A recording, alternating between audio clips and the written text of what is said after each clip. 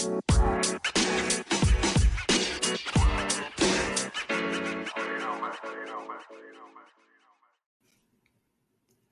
we go. What is up, everybody? Welcome to the show today. Special bonus episode. And my guest is Mr. Austin Walsh.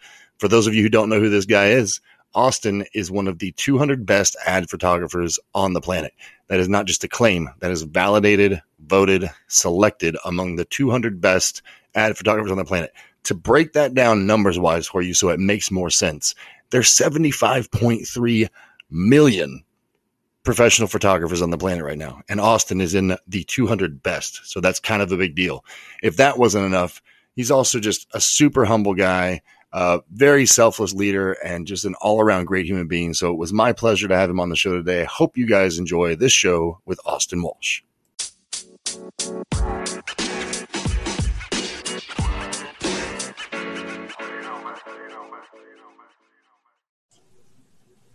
All right, and we're going. Austin Walsh, hello, sir. Hello, how are you? I am Zoom-tastic. How are you doing? About the same. Yep.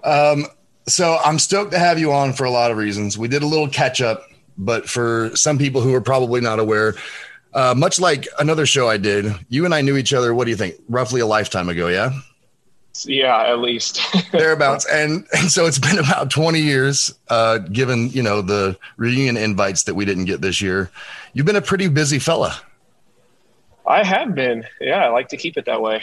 So I'm going to start by bragging on you a little bit, okay? Because if things have remained at all the same, you're not great about that. Yeah. To give people just a snippet of who I'm talking to, Austin has been voted one of the 200 best ad photographers in the world this year. Is that correct? It was 19 and 20 year. Yep. Okay. So for people who don't understand the context of that, because you kind of just laughed it off just now and raised your eyebrows like, yeah, that's what I do. Yeah. There's 75.3 million professional photographers in the world, Austin. I didn't even know that. Yeah. That's a true statement, dude. As of like 5 minutes before we recorded. Wow. So 20 years, busy fella. That's where you wind up. So I guess where I kind of want to start with, and I know a little bit of the background, but where did the photography bug come from? Like, how did that even start? I don't know a specific aha moment, but I was always into art. I took as many art classes as I could through middle school, junior high, high school. In high school, I took the first photography class that was offered. And obviously back then it was black and white film in a dark room. You learned with the oatmeal can, pinhole camera and all that stuff. I think we had 2 classes available, and I took them my sophomore and junior year. In my senior year, there was nothing else to take, but the photo teacher agreed to do an independent study for credit. So he basically created a class that as long as I was there doing work and in the dark room, he'd give me credit. So were you the only person in this fabricated course? Yeah. I mean, I think I was in there because by senior year, you're only taking a few hours a day anyway. So I would just kind of be in there throughout the afternoon, and some of his other classes would come and go, but I was just kind of heads down doing my thing. So it just kind of organically developed, like the love of art transitioned into photography. Yeah, I guess I wasn't that good at drawing. So I was like, well, if I can't draw a picture, I'll take a picture. I don't know. Fair enough. Yeah. And so post high school, like, obviously that's where we lost touch like the rest of the world. So how did you know, okay, like I'm going to carry this on? Or did you immediately know when you left high school? Yeah, I did not immediately know. I thought photography was cool and it was fun, but I didn't really know what career paths that would be. Like at the time it was, I don't know, either senior portraits or a wedding. And I knew that wasn't really what I was into. So my dad at the time was living in Arizona, so I was able to get in-state tuition. So I just went to Flagstaff, went to Northern Arizona University for my first year, just took general college classes just because that's what you're supposed to do. I did take a photo class while I was there. And at one point, a guy I met down there who was originally from Denver, Colorado, was going to Denver for a weekend to visit his family or whatever. So I just rode with him as something to do. While we were there, he was doing whatever, and I toured the Art Institute in Denver. And almost signed up on the spot, but immediately called my parents and was like, yo, this is what I think I want to do. So what was it about that trip that you were like, oh, this is it? Well, I mean, like, were you Kodak fun savoring at least during this point? Like, yeah, I don't know. I'm sure I had a black and white film camera with me because I was taking photo classes in Arizona at the time. And I think it was just touring that school, and it's like a 11-story building right in the middle of downtown Denver. Each floor is like a different discipline, but it's not as much fine art as it is commercial art. So it was different in that sense. And there was a photo studio with classes with strobe lights. You had a commercial class. There was architecture, photography, food photography. So it was like how to take photos and make money. And there was business classes and all of that stuff that made it more like, oh, this is a thing, not just a hobby. So that was the first time when the light bulb hit. You're like, oh, so I can actually do what I love for money. Yeah. And then it was like, whoa, every magazine you look at, every billboard you look at, and you're like, wow, there is photography everywhere, and somebody is shooting it and someone's getting paid for it. So why not you, right? Why is that not me? Yes, exactly. So that was in Denver. And so you was it the last 3 or did you do full 4 in Denver? So I did 1 full year in Flagstaff, Arizona, got all my general studies, and thankfully they transferred because in addition to the photo, like you had to take a math class and all this. So I had all but one. I think I had to take like a public speaking class or something random at the Art Institute. Everything else was all photo studio related. And it was a year-round program. So you went for 11 weeks and then had 3 weeks off. So it was just like total immersion into the job, the culture, all of it. Yeah. And I think, I don't know, at some point I ended up getting a job at the school, and I worked in what was called the photo cage. That was where we housed all the cameras, the darkroom equipment, the lighting, and it's where students would come rent what you needed to do your assignments. So I was either doing my assignments in class or working there around the gear. So I was just like, that's all I did. And so during this time, when you're in Denver, like fully immersed in photography, is what it sounds like. That was Austin would wake up and eat, breathe, sleep. Everything was photography. Yeah. What like classes were, you only had each class one time a week, but it was either from 7:30 to 11:30 or 1:30 to 4:30. And so I was basically, yes, I would wake up and do it because I would stack my schedule to do all 7:30 a.m.s all week, because you could beat a Keystone in an hour, and I could have class until 11:30, be at Keystone by 1, snowboard. They had night riding. So nice. You could snowboard until 8 o'clock at night and come home and do it all again the next day. And so first of all, like that sounds familiar. Like that's the guy I remember. So what is your support system like during all this? Or are you just out there like, I'm doing this? No, it was awesome. Yeah. I mean, my parents, I think they were both kind of like, dude, I don't know, but okay. Like photography really, but they weren't telling me not to do it. So that was awesome to have that support. And then I don't even know if you knew this, but a good friend of mine through high school was a guy, Ryan Taylor. And when I decided to make the move to Denver, I called him up and I was like, hey, I'm moving to Denver. Do you want to? So he just up and did it. And so him and I were roommates. So I had at least like one person I knew there with me. And then all the friends I met there were through school. So it was like just this little cluster of photo people. So it sounds like you kind of hit the perfect storm of like school experience because, during the day you're getting to do the thing professionally that you're passionate about. And then you get to snowboard every night, which is not a bad thing for anybody. Yeah. And so this is really going to start the ball rolling then. So school was good. You enjoyed that.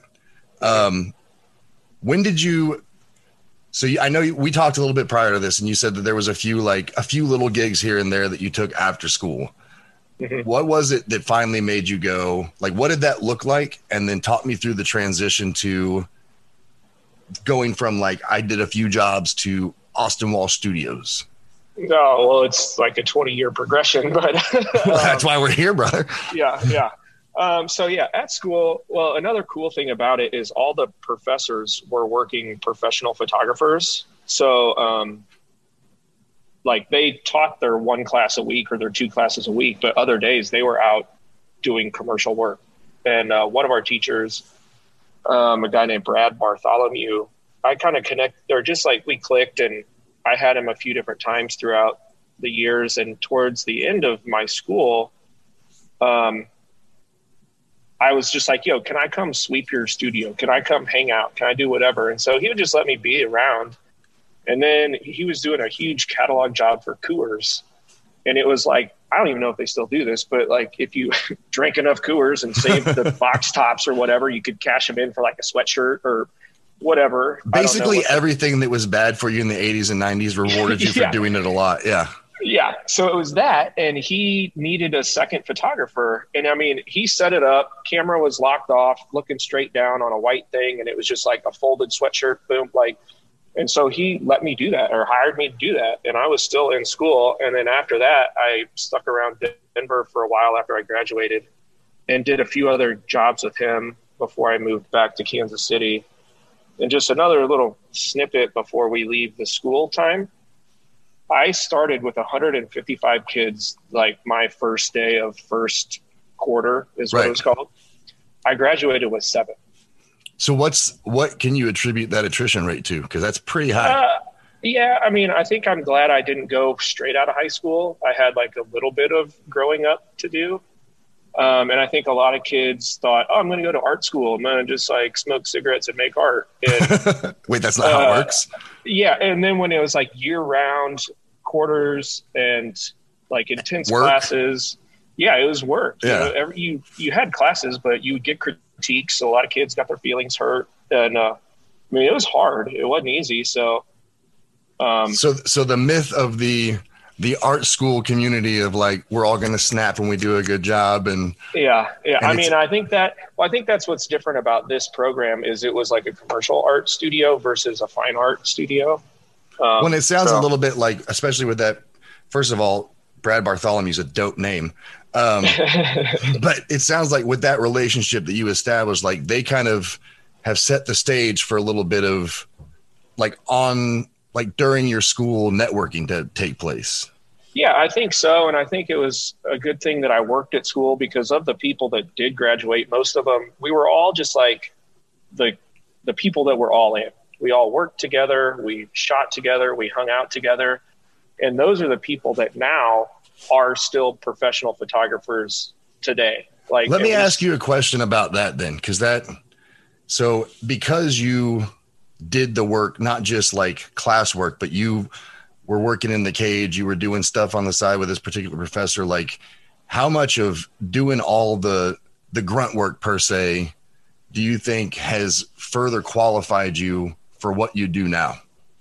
I think 100%, because, like there's definitely a gap in time, but when I decided to go out on my own, I mean, I was in the spare bedroom of our house. Right. And then I had a studio, but like, it was just me. So like I can do everything from load film, which I don't do anymore, but like organize digital files, but like clean toilets, clean the studio, like do the dishes after, like, I guess it's that thing is like when you start here, like I can do everything that any person I hire or on the crew can do for the most part. And like now that I've gotten to the level I'm at, there are people that are way better at retouching, way better at lighting, way better at a lot of things than I am. But those are the people that I work with and collaborate with so that all of our work is better. But so when it comes to dealing with your team, like, do you think that you have a better rapport with them because of that versus having, if you had usurped the system and just gotten into it? Yeah, I think so. I mean, I think that's how most photographers and directors, like, you don't just all of a sudden that's what you are. Right. You definitely like go up the ranks. So I think there's some of that, but I think like just the hard work and dedication, the hustle, the grind is what makes it all possible. Do you think you appreciate it more because of that? I bet. I think so. I mean, I guess I don't stop to reflect because I am just so like, just go. I guess grind. Yeah. Yeah. And I think that's the awesome part, but also the scary part. Like every day I could never get hired for another job again. I don't know. Out of 75.3 million, I'd say you're doing all right. So that was the end of school. It sounds like you did, like, we're super proactive when it came to networking, to learning all the ins and outs and every widget and wingding that went into it. And so then you touched on a little bit, like moving back to Kansas City. What did that, like, career wise, I don't even want to touch starting a business yet, because that's its whole ball of wax. Mm-hmm. Just career wise, what did it look like when you go, okay, this is what I'm doing and I'm just starting out? Yeah, I mean, it was crazy. And I guess back to my support network, I moved back to Kansas City because my girlfriend at the time, now wife, who was my sixth grade girlfriend. I was going to say that if you didn't, man, you guys have been together forever. So she was here. Like we both crisscrossed throughout each other's lives through college and stuff, and lived together for a while in Arizona that first year. She came back so I came back to Kansas City because that's where she was. And, I had a couple of contacts, and so I hit them up, but everybody was busy and used to working with the people they're used to working with. So it was like, in photography, for the most part, you don't just like apply for a job and get it. Right. You go to every photographer's studio you can find and say, this is who I am. Can I assist you? Can I answer your phones? Can I whatever? So I spent the first year or two, I retouched a bunch for a wedding photographer. I assisted for a couple of different commercial photographers. I painted some houses just to make money, because that's what I did in high school. And it was, And I think it's still just that grind and just the hustle of. So I'm going to ask a rhetorical question then, because I guarantee you I know the answer, but I'm going to have you expound on it. At any point coming back when it wasn't like, oh, it's just hooking up and things aren't taking off the way you probably hoped they would, did you ever consider giving up? I don't think so. I had a feeling you'd say that. I don't even think that's a thing I can ever. It's just not in my scope of life, is giving up.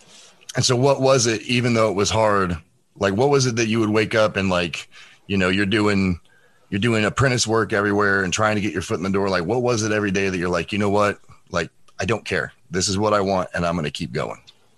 Yeah. I mean, it was hard, but it was working. Like I was, I got paid for everything I was doing, and it wasn't a ton of money, but it was never like, oh, damn, what are we going to do next month? Right. So, and Leslie at the time, like she was still finishing up college, but had a job at a bank. So she was making money. So we rented a tiny little bungalow in West Plaza here in Kansas City. And it was like, that's all I knew. So for you, it was what we did. Rather be in the industry you love than walk away from it. Yeah. That makes sense, man. I mean, yeah. I totally get it.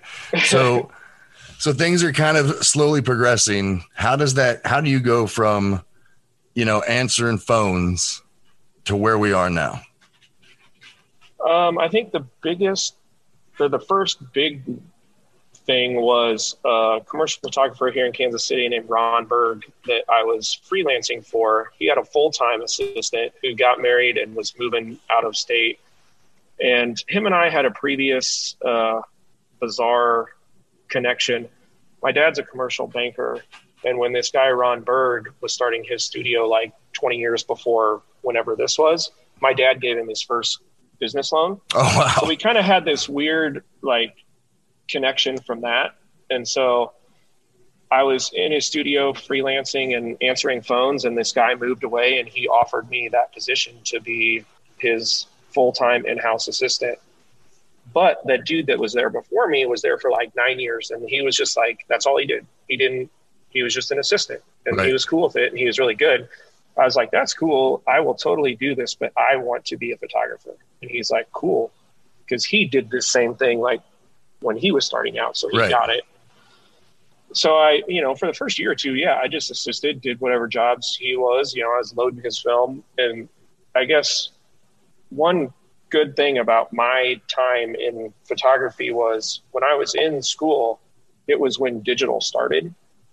So yeah, that was a weird transition, wasn't it? So we had film classes, but we had digital classes. So I was taught how to organize data. Whereas a commercial photographer that had been doing it for 20 years, like this guy, he's like, I don't know what I'm doing. His backup system was so jacked up. He had like files everywhere. And so I was able to come in and be like, okay, make sense of it. And then moving forward, we had this awesome like system of management, and you could find any file at any time and stuff like that. So that put me in a really good position. And that was just from having grown up playing Oregon Trail and Nintendo. Right, nailed it. Yeah. And so that was my first, I guess, big break, was getting a full-time job with him. And through that time I started shooting little jobs here and there, and I volunteered. I was a board member on like a advertising board for people 32 and under. So that was a good way to network with people in advertising and get more work. And after 3 or 4 years there, the jobs I was shooting and the jobs that just how it was all working, it was just like, man, the math, you start crunching the numbers, and the way the pay was structured, portions of my jobs were going back to his studio, obviously, because it was his studio, his equipment, his everything, his name on the door, which was awesome. But that amount was like, oh, that I could pay myself that much. That could be part of rent. That could, and so it was just like start doing the Goodwill Hunting to what's going on here. Yeah. And so then that was that the catalyst for you to go, all right, let's figure this out? Yeah. And I think, I had grown to a point where people had started calling his studio and saying, hey, we have a job that we think Austin could do and stuff like that. And so him and I had a few month-long conversation about like, do I just leave? Do I stay but rent my office as my own? Like how, or do we just completely split? Right.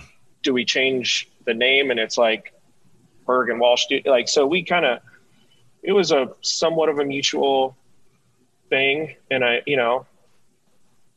we try to keep in touch. It's hard now, but I definitely learned a lot and appreciated so much learning.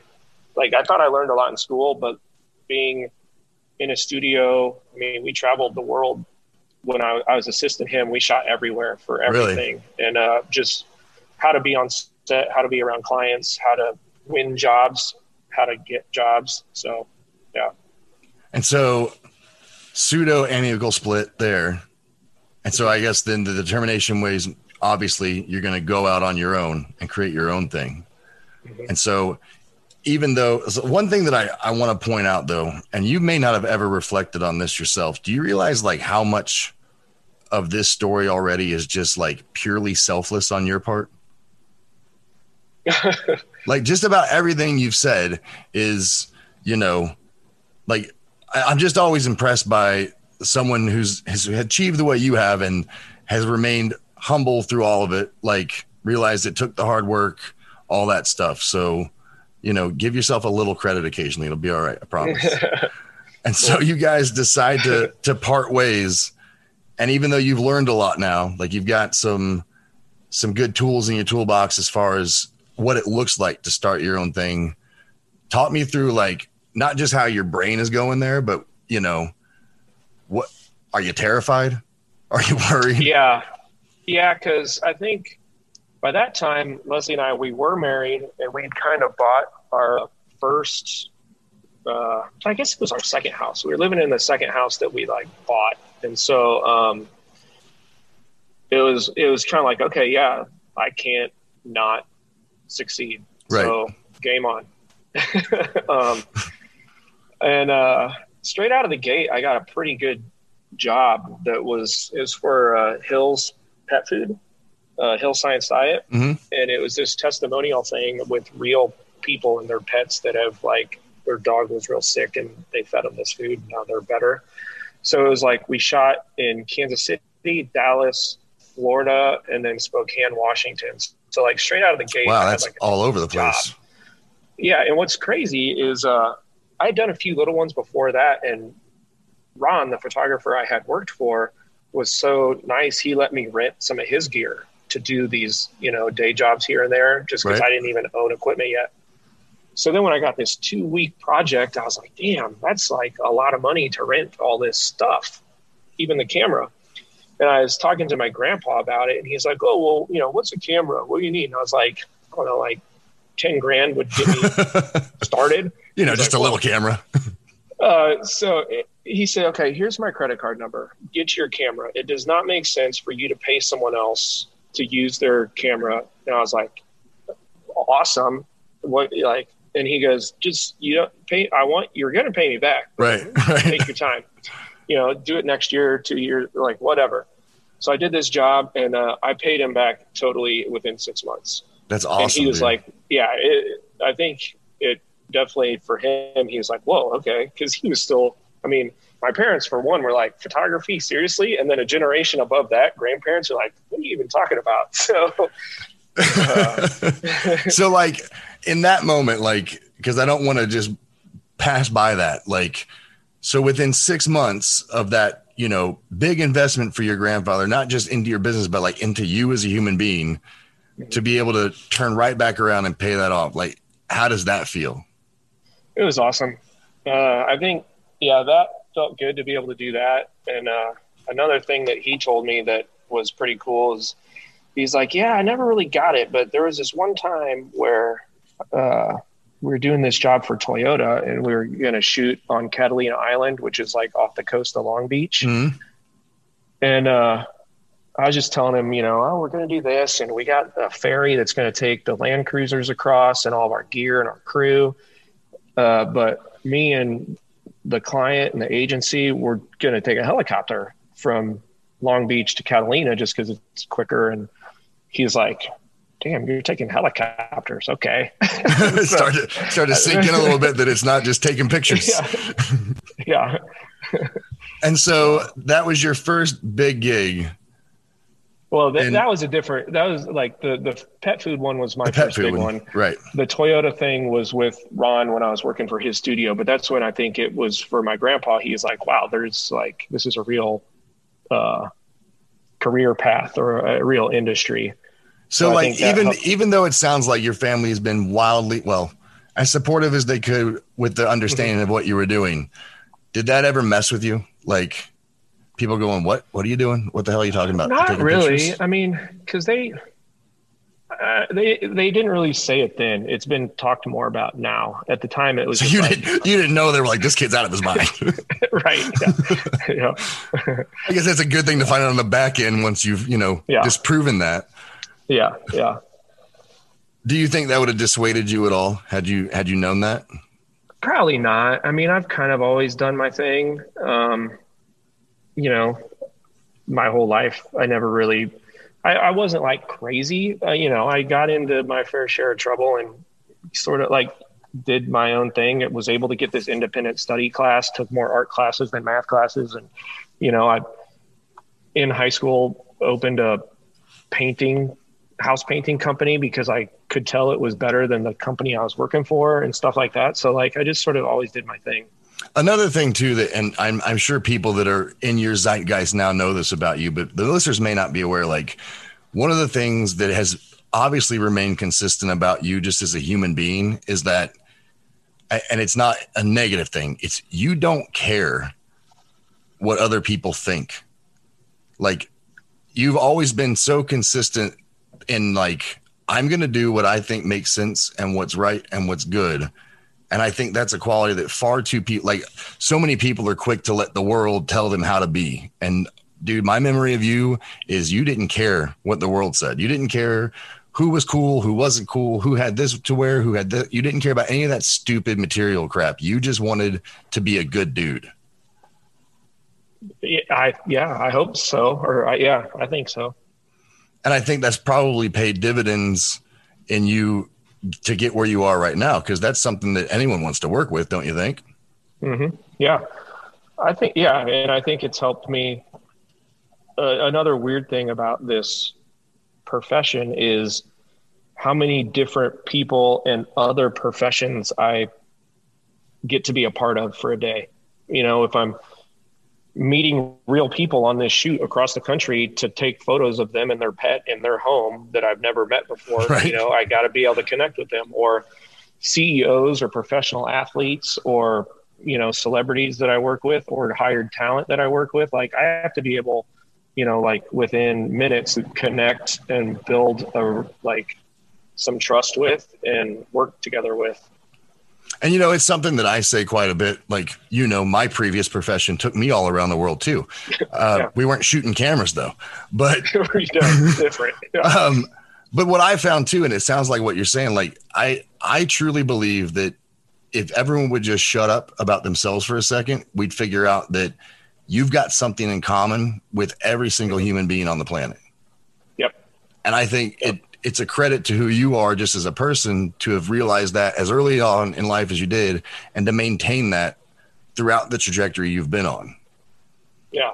Yeah. And I think it's back to my family, because like my dad being a commercial banker, he was, you know, always kind of networking and doing the thing. And he would take me to like, the Royals and the Chiefs both had like fan days or whatever. And so he'd go and, you know, he was always like, you shake someone's hand, you look at them and you say, nice to meet you, stuff like that. Then when I was later on, my grandpa, who loaned me the money for that camera, he was building houses, and I would like work with him throughout the summer. And, you know, I was meeting construction worker dudes and helping out however I can, cleaning floors and, you know, like just doing the stuff. And I think, and he was a Royals Lancer selling season tickets. So Right. He was always like a very people person. And, I think one of the big differences is that, like, it's not, you know, it's not schmooze. It's not disingenuous. Like, right. And there's a lot of folks, you know, in my business and in yours who I'm sure like shake your hand and smile at you, but they've got their internal monologue of all the negativity they want to say. And I don't, and that you can read that when someone's just trying to grease the gears, and you're not that type of person. Good. Thank you. Good. I hope not. Yeah. So first big gig was the Science Diet. And then how does the, you know, the next chunk of time work? How does that one gig snowball? I mean, cause look, like, again, you are one of the worst. You're just too humble sometimes, buddy.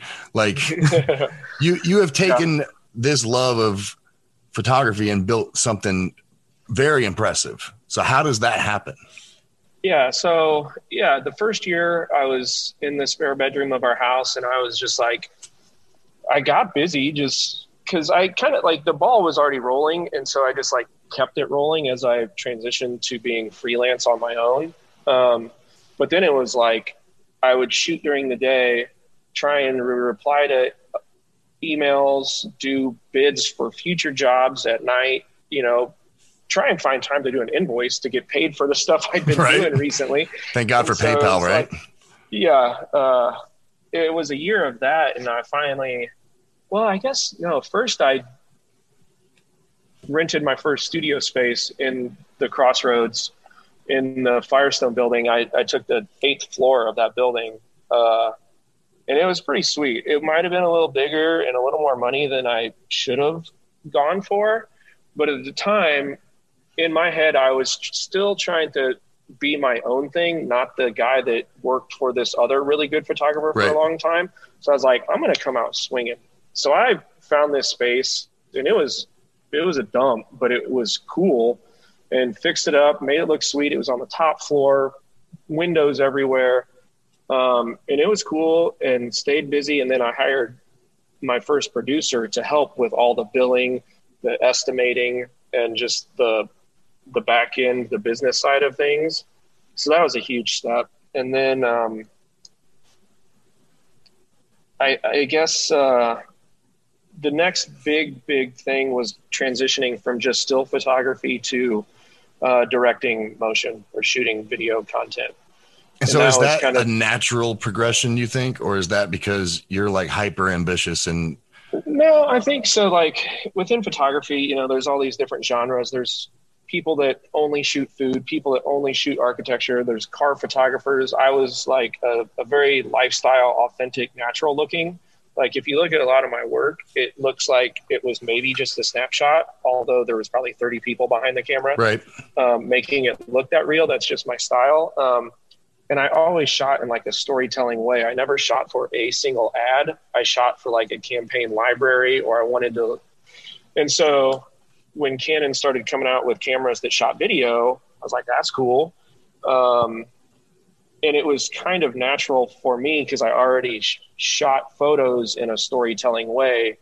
So I could shoot, a 1 minute piece that told a story, if it's like whatever that story is. See, look, again, you're doing it. You're glossing over something. You just said when Canon came out with cameras that shot video, you were like, oh, that's cool. No. That was the rest of the world's response. Oh, that's cool. But in Austin's brain, you're like, okay, here's an opportunity. Yeah. I mean, yeah, because, it was already a thing where, every ad I would see in a magazine, I'm like, oh, they lit it this way, or you watch TV, they lit it that way. And so when there was cameras that I could understand the way that they looked and they functioned better. Because like before that, it was like you either shot photos or you had like this big ass cinema camera that was just like, I didn't even know what to do. So when Canon had these cameras that I could like relate to, it made that transition a little more like attainable. So I started playing around and testing. I put out a few just like spec fake things. I did a job for Garmin that was kind of a little stepping stone. And then Canon contacted me, and this was probably the biggest pivoting point. They contacted me when they were coming out with some new cameras and said, we're going across the country. We're going to stop in a few different cities, and we want people to demo these new cameras and what kind of video they can do. So here's all these cameras. Here's a guy named Whispering Danny. He's in Kansas City. Do a shoot with him. And I was like, I don't even know this guy. So I looked him up, and he's a tattoo artist with an incredible story. And so it like only made sense to kind of like try and tell his story. So we essentially filmed what would be like the trailer for a documentary that doesn't exist. Right.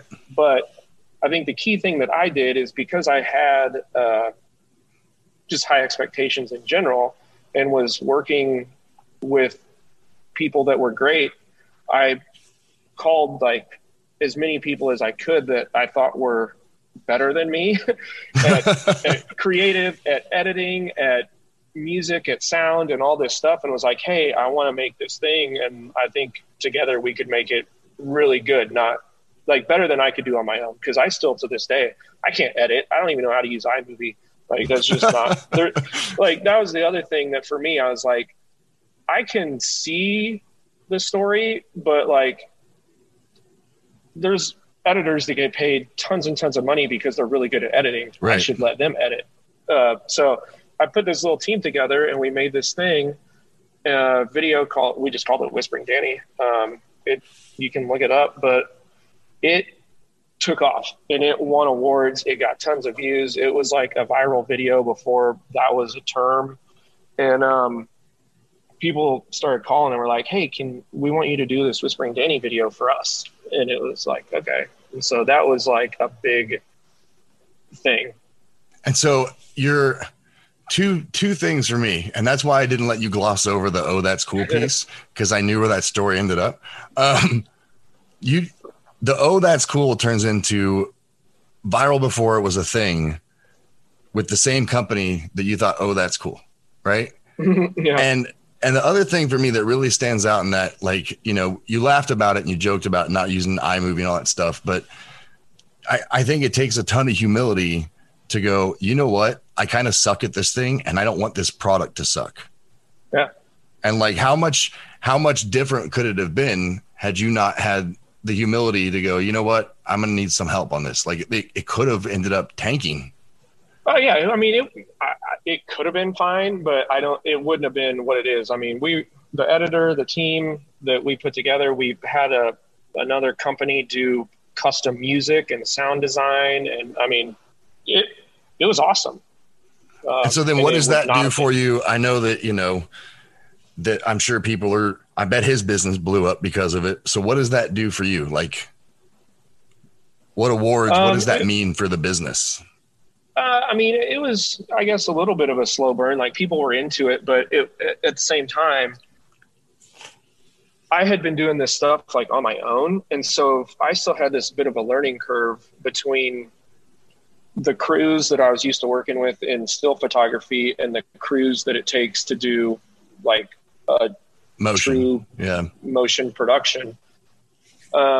Just like the languages you speak, the different crew members, the positions, it was a learning curve for me, to get the confidence and the information I needed and how the process worked. Because as a photographer, you do sort of like control it from start to finish. But in motion, there's audio, there's so many different things. There's editing, there's post-production, there's graphics. So with all these new moving pieces, did you find it to be like annoying? Like, did it foul up your vision of what you wanted, or did it improve? No, it's awesome, because it was like I said, there's people that get paid a lot of money to do each of those pieces of the process.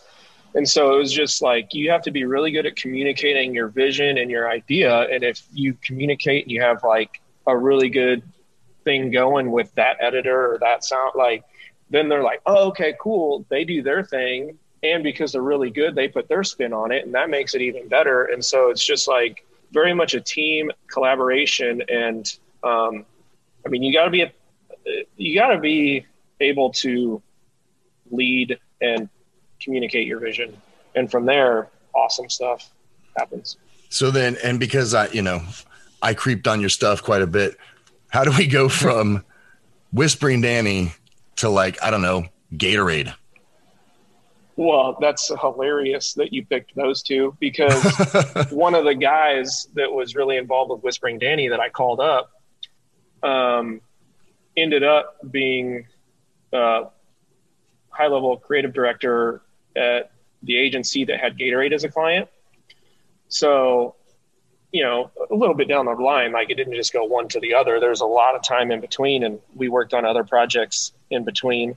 But when he had the opportunity, he put me in the mix, and I was able to win a job for Gatorade. And then that sort of snowballed. And so I've always said, if you surround yourself with good people, good things happen. So because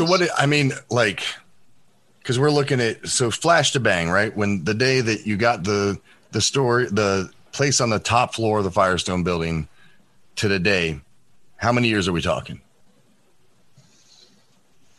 12-ish. So we went from you may have shot the moon on the space, but you wanted to come out swinging, to like, I did a thing with Gatorade in 12 years. Yeah. There's a lot in between there, but yeah. And so what do you attribute? Because, like in any industry, for anyone to start their own thing and be as successful as you've been, like, there's some commonalities, like some threads that run through all of that. What would you say are the biggest ones that you've seen? Like you said, working with good people. What else is it that's kept it consistently moving in the right direction? I think surrounding yourself with good people. I still work every day as hard as I did the first day. Like I said earlier, I could tomorrow never get called for another job. So I think it's that desire, and not just to get paid and do the job, but to make cool stuff. Like, right. I want to work with brands like Gatorade or Nike or Jack Daniels or Modelo because it's cool, but the work that they do is awesome. Like, if you compare visually the stuff that they're putting out, it's what I want to be a part of. And so a big thing then is maintaining like some semblance of truth to like what you like to see as an in-state product. Mm-hmm. So had you departed from what makes you happy, may not have been as successful then.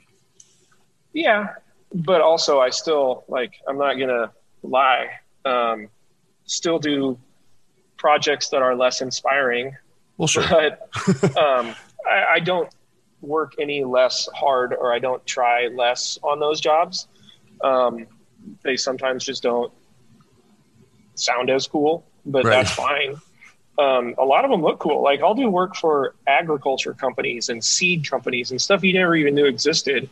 And we traveled from last season or last year, we started in South Dakota when they started planting corn, and throughout the whole season, we like shot different phases and ended up in somewhere south doing the harvest. So do you look at that as like a fun challenge?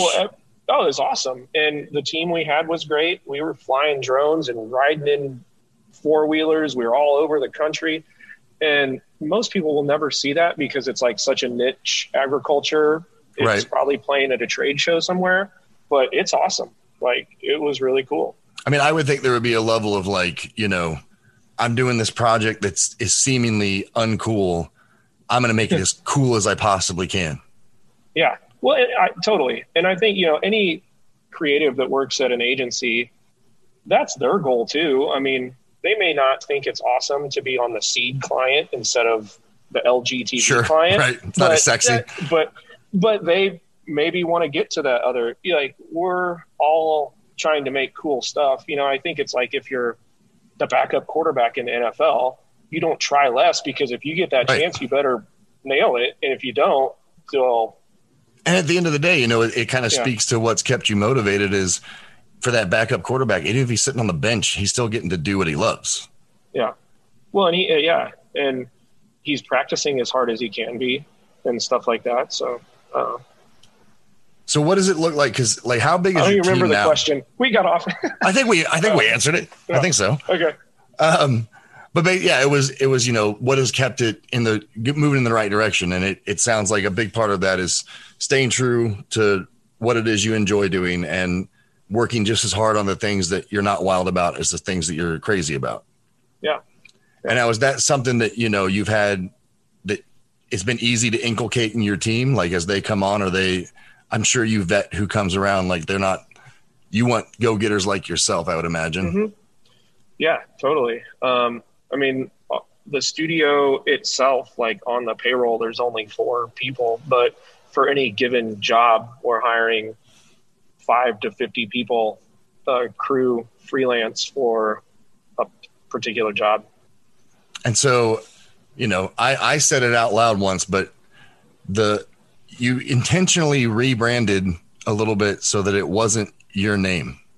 Mm-hmm. Yeah, why? Why would you do that? Well, we've sort of done it a couple times. So at first it was Austin Walsh Photography, just because that was the URL I bought in college, because to graduate you had to have like a website and a business set up. So that's what it was, because that's all I knew. And then as I started transitioning to shooting video, it was like, well, photography doesn't really make sense anymore. So we called it Austin Walsh Studio. It was a little more inclusive. And then another kind of, I guess, step was we started bringing in other photographers and directors in addition to just myself that, like, one is a food photographer. Like I said, one is a car photographer. One is really great. He lived in LA. Now he lives in Austin, but shoots tons of celebrities in portraiture. So some of our clients here were needing more niche things than what I could do, or we were busy, and we then changed it to AW Studio, so that if we put up these other people for jobs, or as we talked about, the fact that we had other people, they didn't seem like less than me. We're all equals. So like, if we could go back in time, we would just call it whatever studio, so that my name wasn't attached to it. So, okay. And I knew that was your answer, but I wanted you to say it out loud, because now I want you to explain the mechanism in because I think it's awesome. I really do. Like the credit sharing thing. What makes your brain go, I don't want all eyes on me. I don't want it to just be my thing. I want everyone to get equal billing, and because it's something you created. So what is it that makes you go, no, I want to share this out? I don't know. I don't know if it was something that I was like, hey, you know what? I want to help all these guys out, which that would have been nice to do. But I think it was more the fact that Katie, our executive producer here, like, people love working with her. Agencies love working with her and the team that we put together. But like, the higher level agencies and clients, the more expectations they have, the more, like, it's just harder. I would never get hired to shoot a hamburger for Sonic because that's just not what I do. Right. But there's a lot of agencies that we work with that are shooting hamburgers for different brands every day. So, hey, we should get a guy that is awesome at shooting hamburgers. Okay, we got that guy. You know, I'm not going to get called for a job for, it was like, and I understand the business side of it, why you would want to outsource people who have a particular skill set that maybe you're not interested in or don't have. That doesn't make me understand why you take your name out of it. Because I didn't want our clients to think if they call our studio for a hamburger project and they get a reel or a portfolio from someone that isn't Austin Walsh, you're like, wait, who's this guy? Like, is he a backup? Or we don't like it, just like, I don't know. Okay. I'll let you pretend it was all business motivated. That's fine. That's fine. Yeah.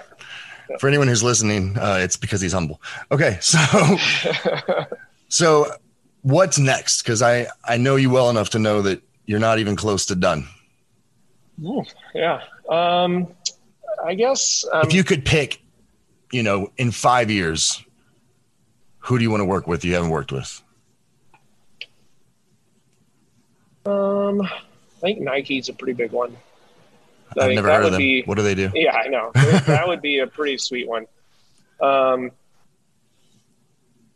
I mean, I really don't know. There's a lot of things that have happened in the past year and are about to happen, hopefully, with like a couple of years ago, a year or two, joined with a much bigger production company based in Chicago, but they have offices in LA, New York, Detroit, and Tokyo. And so that put me, so at one point also along the way, the AW studio kept growing and it was doing its thing. So as much as we were trying to like give that its own identity, I wanted to make sure I, as my own director and photographer, kept my own individual identity. Sure. So I kind of created it's just austinwalsh.tv. So it's just like the work that I want to be doing and want to be showing. And so on a much more national level, this other production company called Dictionary Films,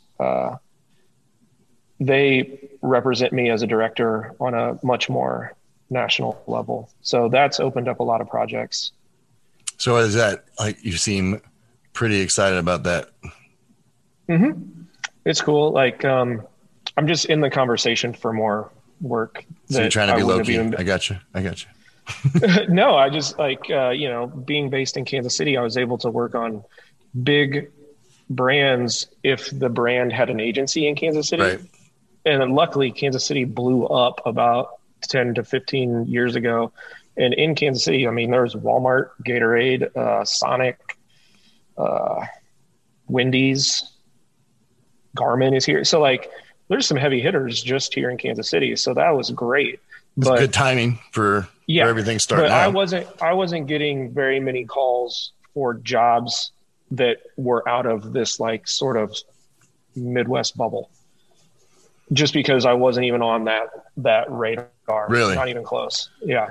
So how does that ceiling work then? Like, what is it? Is it really just getting the eyes of an agency like this, or?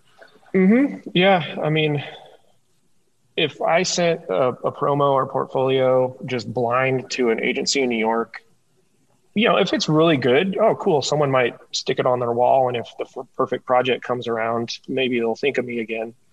But this other company, like they have relationships built with those agencies. Right. So they can be like, hey, if you have any work like this, we got a guy. Or these agencies send a project to them and are like, who do you have that fits this?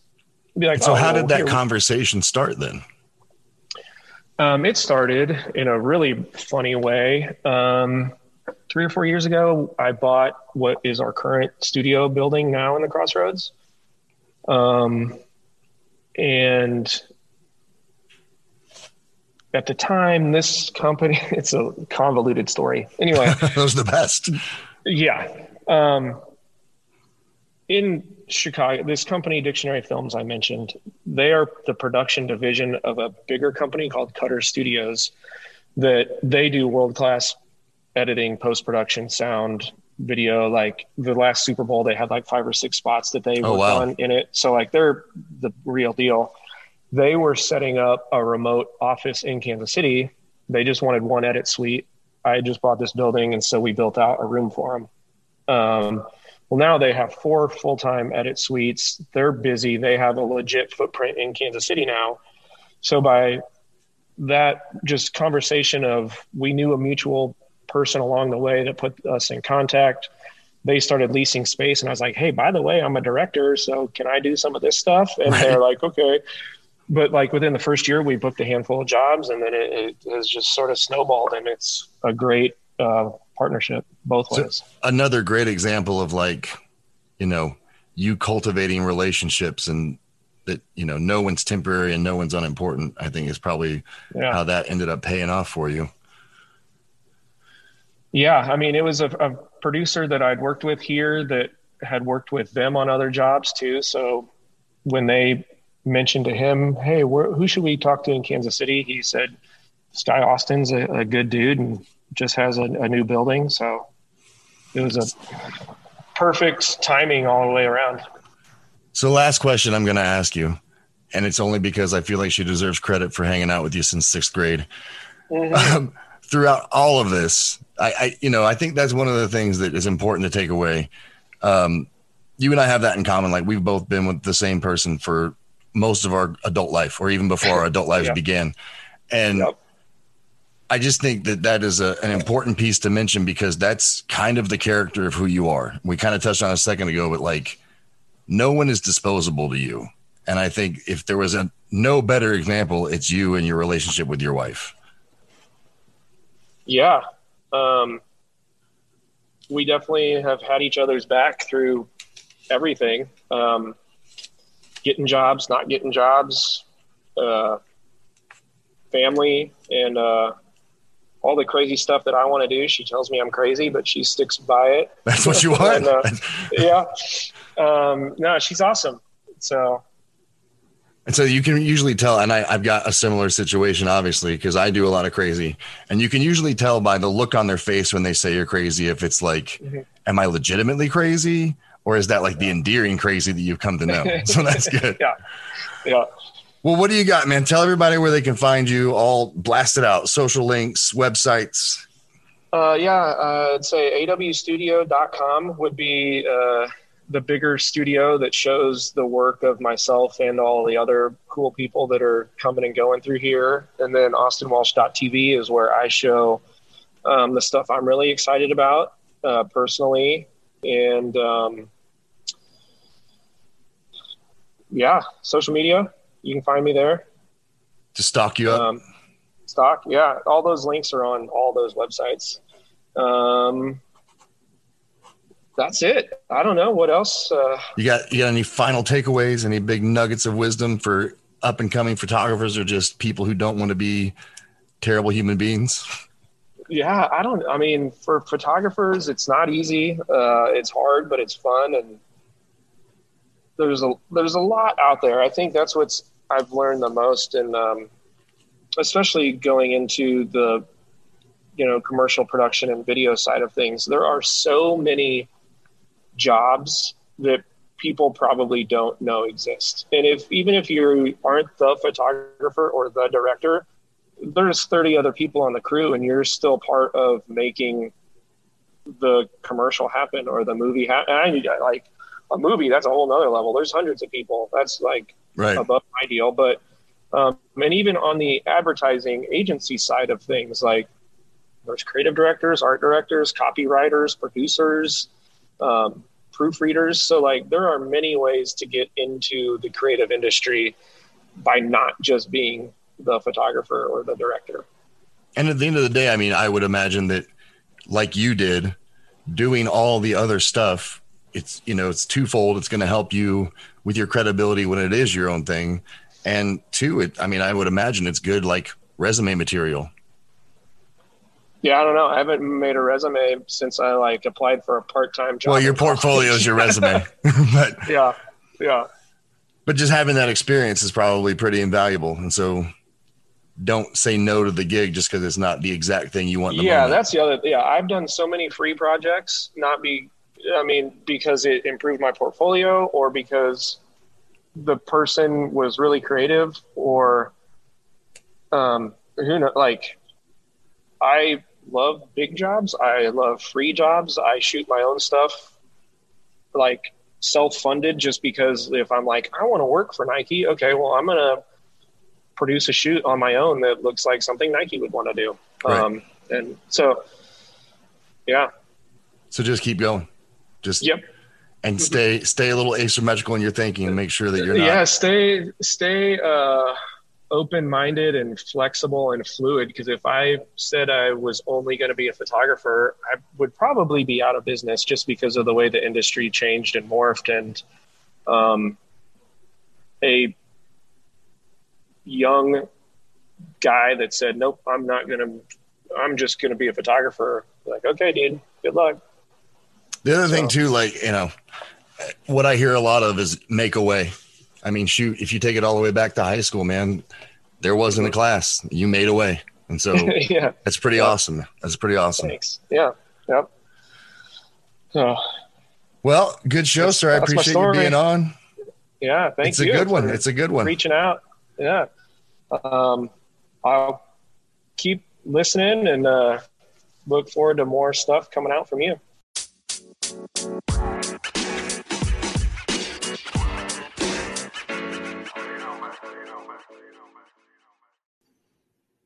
All right, that was it. I hope you guys enjoyed it. Like I said at the beginning, great guy, right? Austin Walsh, super human being, humble to the point where you've got to like, hey, Austin, say something good about yourself, which is not a bad quality to have, right? Super humble guy. So please, check him out. Go to AW Studios, go to Austin Walsh TV, check him out on social, find him, hire him. He's a fantastic human being. All right. Hope you guys enjoyed the show. I know I enjoyed it, and I will talk to you next time.